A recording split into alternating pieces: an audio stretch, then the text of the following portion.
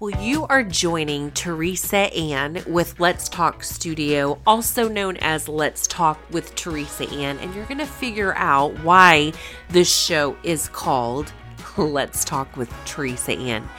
I promise you that this show was more for me than anyone else. It was about all those moments of condemnation, all those moments of my past that would try to haunt me and say, how could you be joyful in Christ with all those things that you've done in your life? And it's getting to talk to myself as though I'm another woman that I get to minister to with the love of God. And so that's really what this is. It's a reckoning of the wrecking love of God. And so on today's show, I am going to go back to the place where it all kind of started. And it was years before I started Let's Talk with Teresa Ann. But it goes back to the Triumphant, Victorious Reminders blog that I started back in March of 2009. So, here we go. March 20th of 2009, this is what was written. I ask myself the following questions. When I woke up this morning, did I intentionally think on the Lord? Or did I unintentionally think of the concerns of my day? When my feet hit the ground, did I run to praise the Lord? Or did I immediately praise the problems of the world? Have you heard of the religious cliche? They're so heavenly minded, they're no earthly good. But there is this one also. As I thought about it, I wrote, we can be so earthly minded, we're no heavenly good. So with these two statements, it tells me that there must be the balance of the Holy Spirit. And years later, there was a reckoning to that we should be so heavenly minded that we're of great earthly good. Now, I'm sure we could come up with many answers to this question. How do we live a balanced life? As many people that there are in the world, I am sure there are as many opinions to that question. But let's look at the word in which we're called to live by. It says in Philippians 4:4, rejoice in the Lord always, and again, I say rejoice. Psalm 34:1 says, I will bless the Lord at all times. His praise shall be continually in my mouth. James 1:2-4 says, count it wholly joyful, my brothers, whenever you're enveloped in or encountered trials of any sort or fall into various temptations. Be assured and understand that the trial and proving of your faith bring out endurance and steadfastness and patience.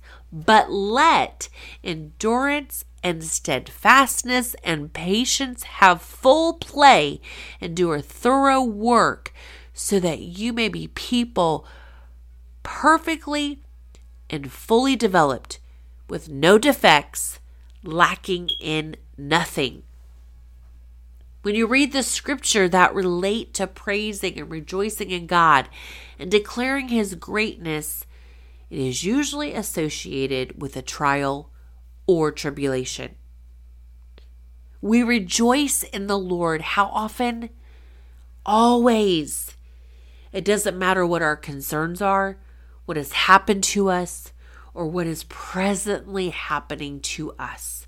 We rejoice in the Lord always. It's not dismissing our situation. It's not acting like it's not there, but it's allowing the situation at hand to come into its proper place as we rejoice in Him. We rejoice in the Lord always. It doesn't say to rejoice in what you're going through. It says to rejoice in the Lord as He's helping you go through it. As we've been going through some rocky times, which let me say some are self-induced rocky times, we are realizing that praising God is a mighty weapon. Have you tried it? You won't feel like it. But when you choose to utilize the weapon of praise, despite your feelings, it's amazing how the problem is demagnified and God is magnified, which is where He is to be at all times within our mindset. When we rejoice in Him, it causes Him to be magnified in our sights. No matter our sights, He is magnified above all.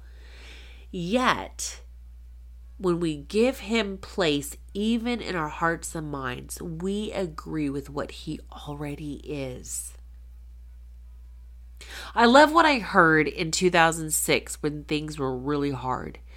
I was outside checking the mail when I heard in my spirit, which ministered to my mind, look up. Then as I looked up, I heard these words. The only way I can explain it is in my spirit as I heard, the sky is as the train of my majestic robe. Even the heavens cannot contain me. So why do you try? Soon after I heard that in my spirit, I recognized the power of praise.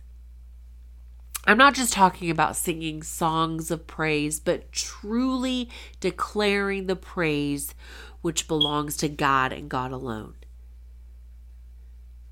Now, I interrupt reading the rest of the blog because you can actually go to this and I'll have the link in the show notes below. But this is a reminder years later that I used to praise God to spite the enemy. As I have been growing in Him, I realize that the praise is for God and God alone.